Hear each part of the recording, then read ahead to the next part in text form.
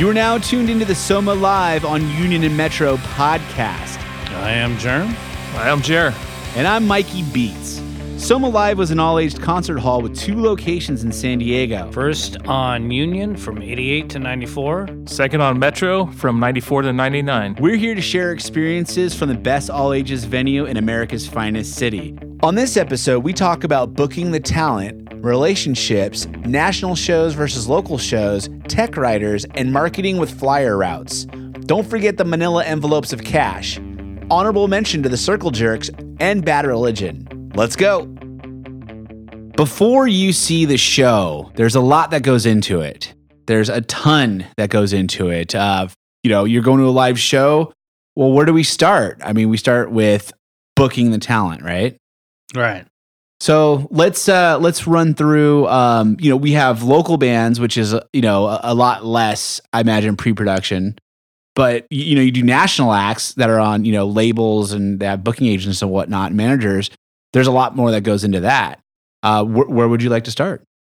Well, let's go back to the idea of union, the way that I was able to do it back then, because it graduated so much from how the ease for me towards Metro and as things were going, because I would get a phone number such as I'd talk to Keith Morris from the Circle Jerks, and I wanted to book Bad Religion. I wanted to book the Circle Jerks, but they weren't playing. So Keith gives me Greg's number. I call up Greg, and I'm talking to him on the phone. And, I still had my pager in case I got another call, because I don't even think I had call waiting.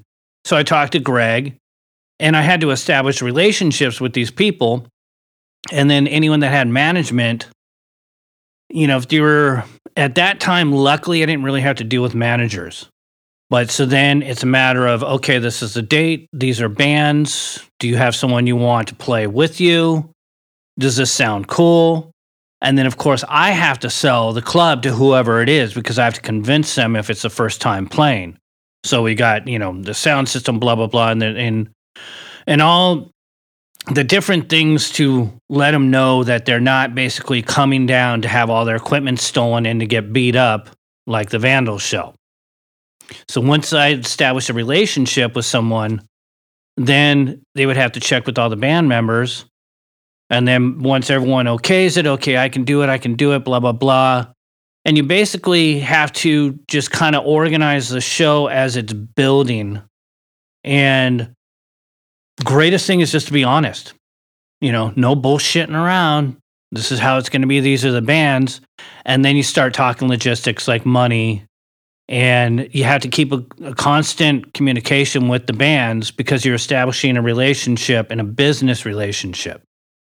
And that was how we got, that's how I got Ill Repute and The Offspring, and other bands. But then as we were maturing and gaining momentum with what we were doing at Soma, at that point, then, booking agents would call up. GBH is coming over, to do a U.S. tour, and they usually go through whoever and play Iguanas. But now they want to play Soma because so-and-so said a good thing, because they know somebody, and it was all word of mouth. Versus now, as you guys know, it's a little bit more difficult, and you can't do it within that 30 to 45 day period. Some shows are booked a year in advance, which, then things change over time. So like in Jerry's case, when you took over, now did you take over when Golden Voice was already part of it in the picture, or you took over and then Golden Voice came in? No, I was basically when Jeremy quit, that's when I filled his shoes. Right. So I was doing the local booking. I think Len pretty much was doing all the national acts, unless I was friends with somebody that was a national act, and then Len would hit me up saying, "Hey, can you get this band to play or whatever?"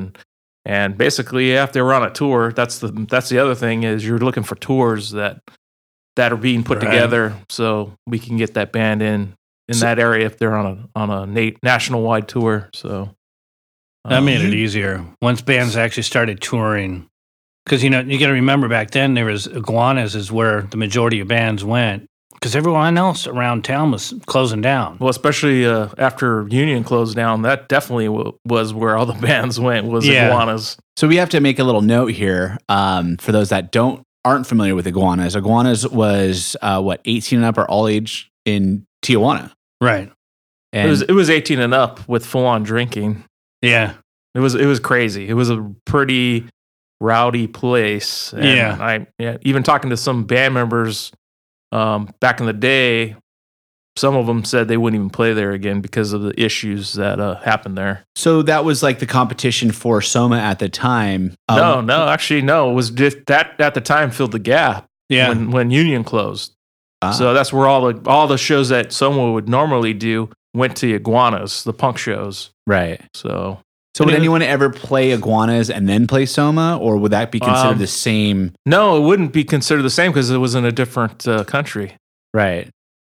So I mean, that was Mexico. So when you took over bookings, Jerry, Jeremy, you were on a payphone or your home phone and a pager. Were there cell phones at the time? Did you have I got a cell then? phone from Lynn, actually. Really? Yeah, but it was only to be used with Lynn, so I couldn't make calls, like personal calls, with that cell phone. So it was a direct connect. Basically, it was the red phone, Yeah. the hotline right to Lynn. Yeah. Right. Yep. That's rad. So how would you do market research? I mean, was it just that you were already involved with so many local bands that was that Jerem had booked for years? And Definitely. Jerem set the standard on that because I mean we already had established bands, and then new bands would come along and say, "Hey, here's our demo. What do you think?" And if they fit, like Jerem was saying in the past.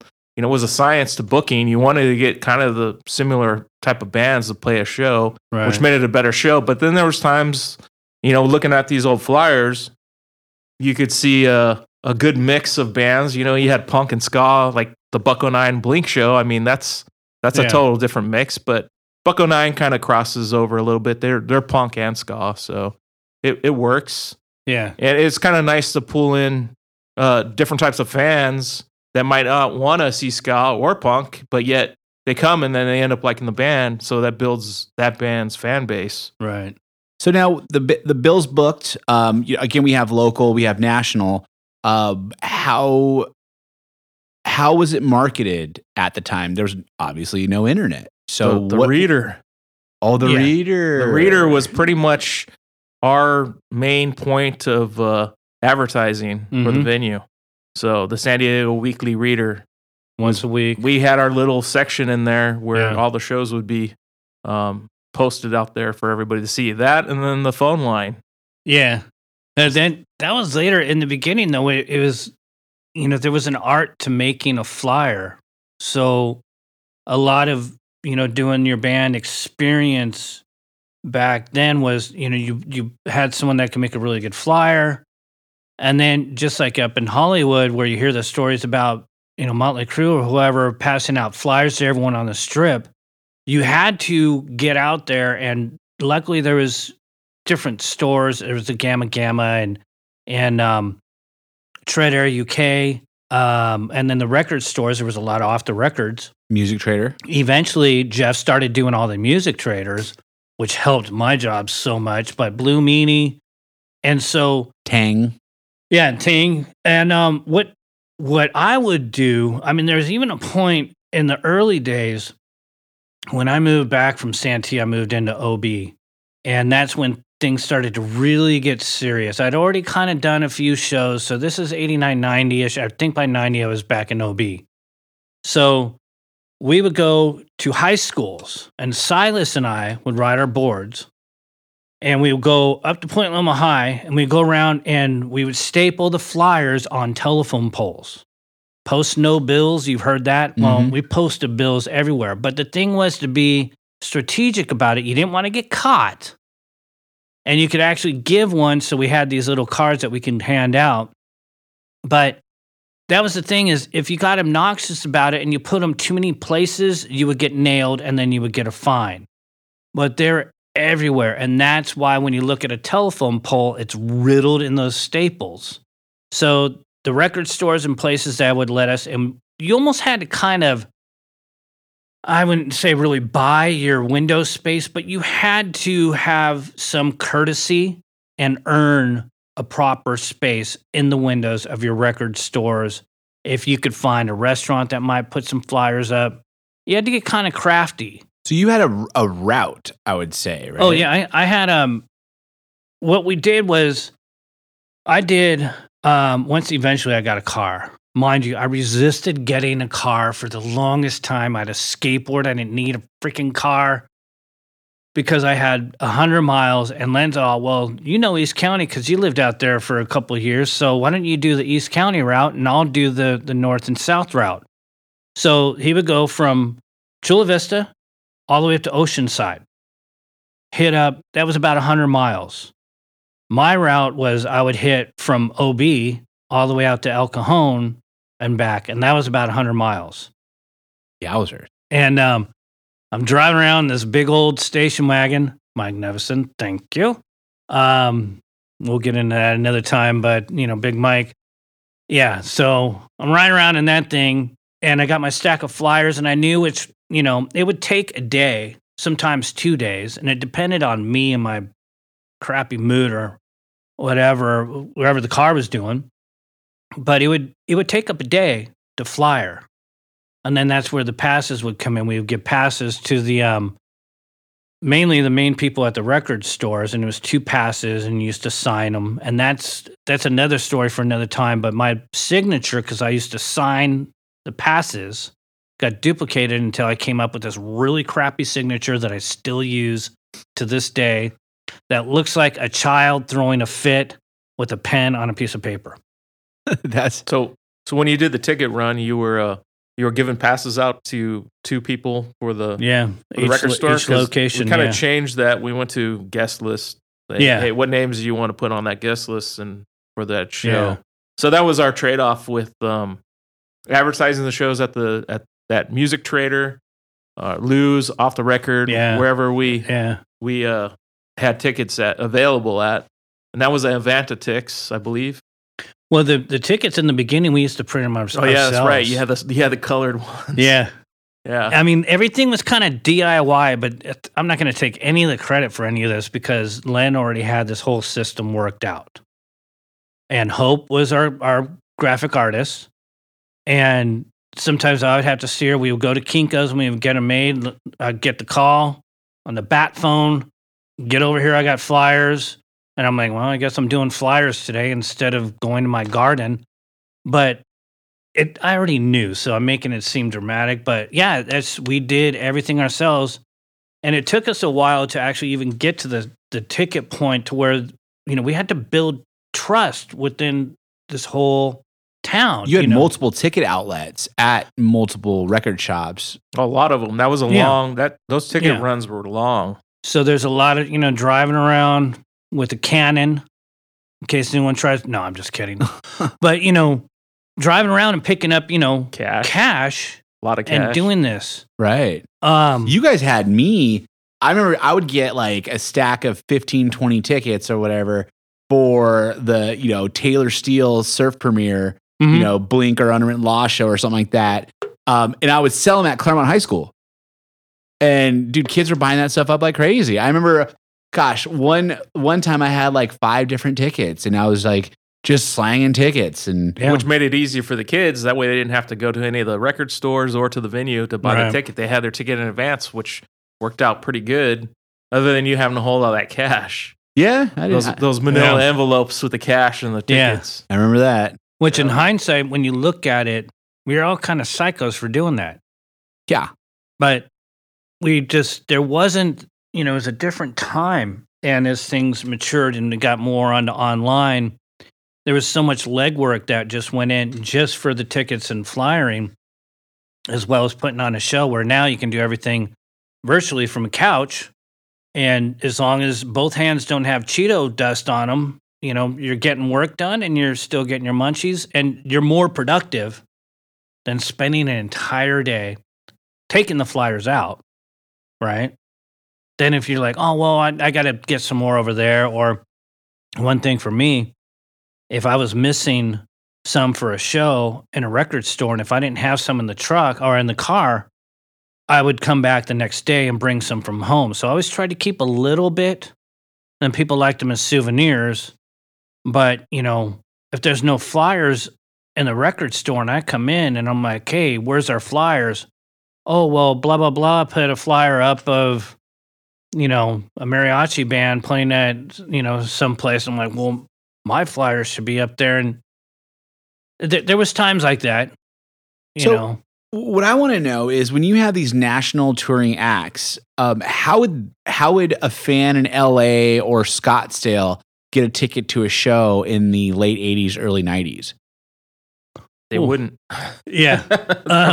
Because there was no internet, man. They'd have to actually come out here physically and to be able to get a ticket. Yep. So there was no websites. There was no band website, or the record labels weren't putting out anything out there. Well, they're putting out mailers. Yeah, some of them did mailers. Yeah, but not some. We didn't get too much. I mean, right before Metro closed down, I was getting stuff from like Nothing Records, like for 9 Inch Nails. I was getting stuff like that, but not a lot. Yeah. Well, we get these little postcards. Hey, this band's putting out a new album, that kind of thing. But as time went on with the national acts, would there be a deal with Soma and Ticketmaster where the tickets would be on sale with Ticketmaster? Oh yeah, at national outlets. Yeah, we did Ticketmaster. But before that, though, depending on the show. Mm-hmm.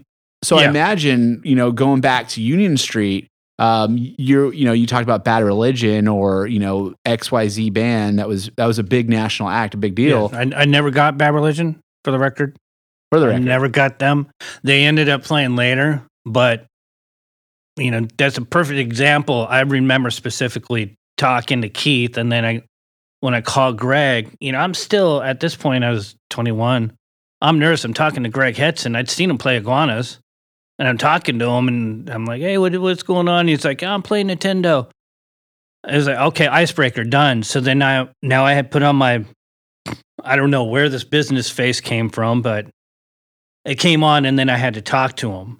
But then, eventually they did play Soma. So that, just for the record, I'm still trying to get Waddy and the Exploited to play, but I'm not doing it anymore. Well, you were going for it back then. Once you had them hooked, how did someone buy tickets to the show that didn't live in San Diego?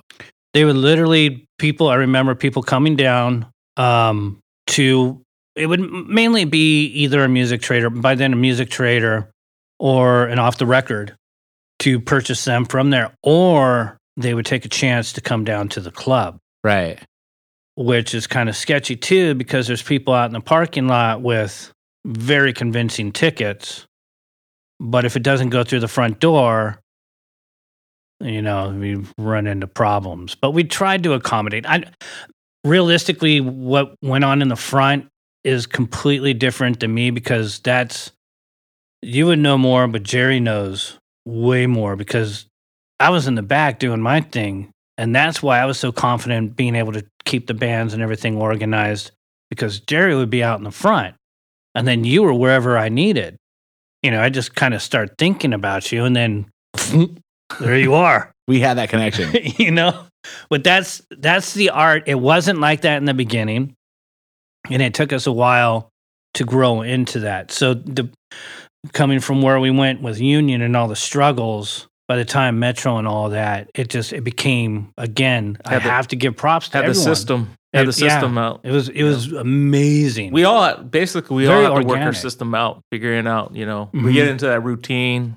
And it was a routine, like when sound company would show up, we'd load in. And then, okay, the band's going to show up at this time. We got to load them in, and, Now, would you get... obviously, you get stage plots and advancing from national acts. If they had a booking agent, we'd get that stuff. But what about local bands? How would you? Local bands didn't have that. No. Now, would it just be anarchy when they show up? We'd just put them where. Hey, where do you want your kit? Everybody knew that the kit was going to go on the riser, right? But hey, where's the bass player going to be at? Where's the guitar player? How do you want to set it up? and we just loaded them on like that. So. Yeah. For me, I think how I took it was I paid attention at some parties that we had done, and that I was involved with the bands that I had eventually brought over to Soma. And I just always kind of had this thing in the back of my mind, like, I should know these little things. And again, it goes back to Ara from the 9th when they had the shows at the Cave, and Ara's like, you're in charge of the door, Germ, so, don't screw up, dude, and don't let that guy in. So, I just I would pay attention to things because it was so neat. It was so like, we're doing something. So basically, you got to think of it like this. Your homies are coming over and they're going to put on this freaking show. All right, well, I know that the bass player is on the right side. I know, blah, blah, blah. So you just start opening a communication, and it's a way to ease the anxiety of playing. You're used to playing in front of 100 people at a party, but here you are in 100, or 1,000 plus arena, or if you're down the dungeon. But I have my place on stage. I know where I want to be. So everyone in a band kind of knows, and you try to just work with them. You build a relationship that way. So you get them set up. And then when the sound guys come in, they're miking everything. And people are like, oh, you're going to mic the guitar? Oh, the direct for the bass. And oh, you actually mic the drums. And it's like, we're kind of learning this together, but we're figuring this out. So then you start building the rapport, so people expect things. So you come in, you just kind of have your same speech each time. Okay, well, you got to sign in and guess, and let me give you a stamp. Because remember, we would give them a stamp. And then we had to do the sound checks. Yeah. Now, I remember that, if I recall correctly, the national acts would come in first, or whoever the headliner is. Yes. To sound check. Yep. And then I believe the next band would come in, next band. So the equipment would be on stage. Yeah, the main we get everything stage. load on stage, kind of layer it up. So the front would be the opener, and they would get sound checked, and that would be it. The bands between would never get checked. Right. So it was only the opener and the headliner. Gotcha. So on the main stage, there was enough room to have stacks in front of stacks. Sometimes. Was there a house drum kit? No. Never. So it was always the drummer. We did have to bring in a drum kit for Morbid Angel. Oh. It was supposed to be a double kick. Very, very set on what he wanted. So that was on the rider. And it was supposed to be black, but we got him white drums. Oh. Yeah. Sometimes you piss them off from the minute they get there. Right. Luckily, that show went on, but yeah, eventually when we started to get, the rider from the band of specs, I mean, there's things from the microphones to what gets mic'd. There's a lot of different specs that they want, but that kind of grew as we grew, and then we would accommodate, and then that's when we would have to work with the sound guy And we never really had to worry about sound stuff because Industrial always pretty much had everything. They always had us covered. That's true. And I think they always had the writer in advance for the stage plot. So Right. I don't think we ever really had to worry about a stage plot. It was always Industrial. Yeah. Or whoever I would else have laughed was doing. if a local band showed up with a writer and a stage plot. It's totally that different has now. happened. Now the kids have this stuff. Yeah, it's Yeah. crazy. I would just laugh if I seen that. It's happened. I've had a very gonna- uncomfortable. You're gonna give me a writer and you're only bringing 5 people to the show? I don't think so. I don't think they brought 5 people. I don't even think they filled their guest list. But I'm not going to name any names because this guy's been around for a while. But yeah. I think you should totally name names. No. Why not? It's been 50 No. years. I mean, Because I'm not even sure what his name is. Where's my meat tray? Where's my cheese tray? Yeah, I'm a local band. Well, the first thing was, oh crap, I got to deal with you. Where's Len? I said, Len's not here. This is my show, and I booked him. I booked you guys as a favor for Len, and he was like, and probably told me to go to hell or something. But you got to name a name. Is this a? yeah, No. Okay, we'll get you there someday. No, it was during the Christmas vacation though, when I would book. Was it Union or Metro? It was Metro. Okay. Yeah. Ooh. Then it's somebody we know. Yes. Someone that's going to listen to this podcast. Probably not Okay. because of me. Now you got to say the name. No, so the bands, did you guys have the bands sell tickets? Like give them physical tickets No. to sell? No. No. That never happened at Metro or Union. That started at SD. Right. Oh, okay. And that was because when Soma closed down in 99, pretty much all the bands got used to playing LA, which was pay to play. So they got used to having to get tickets and sell the tickets. Usually they had to sell 20 tickets in order to play. Mhm. So that was your pay to play. And when we reopened Soma at the sports arena, Soma SD, a lot of the bands were like, hey, we want tickets to sell. So that's when that started. So let's talk compensation for the bands. Local bands, if I recall, got $1 a head that would say their name at the door. Is that correct? Correct. That's correct. And were there guarantees of any local bands or, of course, national acts or? The national acts back then, yeah, that would be contractually in the beginning when it was kind of loosely done. Before they, that was. And there was always a contract with the nationals and some of the bigger local bands. the bigger ones there always was, but just for instance, when I just happened to meet Tony from Ill Repute on a little tour that Short Lived did with Struggle. Well, some of the guys that Struggle and Short Lived played up at Gilman. So I talked to Tony from Ill Repute, and I'm like, let's do a show. And so he got me the Offspring and the Grimm with Ill Repute.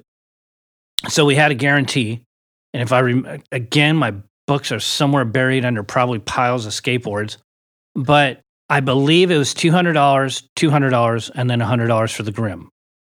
And I couldn't find a local band that wasn't playing and that wanted to do the show or whatever reason. So I remember I got Blasphemy, which to me was like, I don't even know if I should be booking these guys on this show, but at the time, hey, I was taking a long shot, and I believe this was my first main stage show. It wasn't that big of a crowd at all.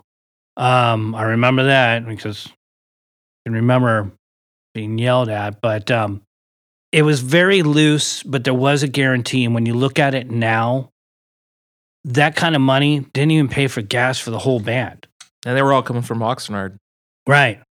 So 3 hours. Granted, it was a nice stepping stone, and Offspring has done quite well. I heard someone bought a house off of one of their tours. I remember someone bragging to me about. So they blew up, but local bands, it was basically if you can't even bring 5 people in and you're filling up your whole guest list, I'm here to work with you. But if you don't bring in people, you're kind of cheating everyone. And this place isn't free. So I would end up giving money out of my pocket because I'd have guilt, basically. You need some gas money. You need to go get a freaking beer. I will deal with it because I have another show tomorrow. That was in the early days. We learned from our mistakes. Yeah, don't pull money out of your own pocket. And actually, I did that even at Metro, and actually that carried on even with me at that's SD, that's true. I remember. I paid a lot out of my own pocket to different people, but So basically, before the doors even open, there's just tons of stuff that go into the show. Wow, I mean, we mentioned the marketing, we mentioned the ticketing, pre-production, advancing the show, and all that. So when once the band goes on, it's a whole different world. There's a lot of other details. We'll get into it. Like there's a lot.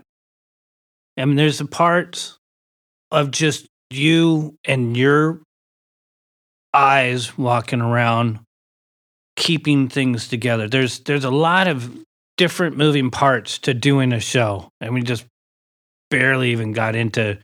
I mean, we're still talking about union stuff, let alone Metro. Once the wheel was greased and actually worked, that sometimes was just amazing. This podcast was recorded at SGM Studio, the home of Sleeping Giant Music. It was also mixed and mastered by our friends at distinctmastering.com. Music provided by Break Anchor. Please like us, follow us, subscribe to us, find us. Thank you.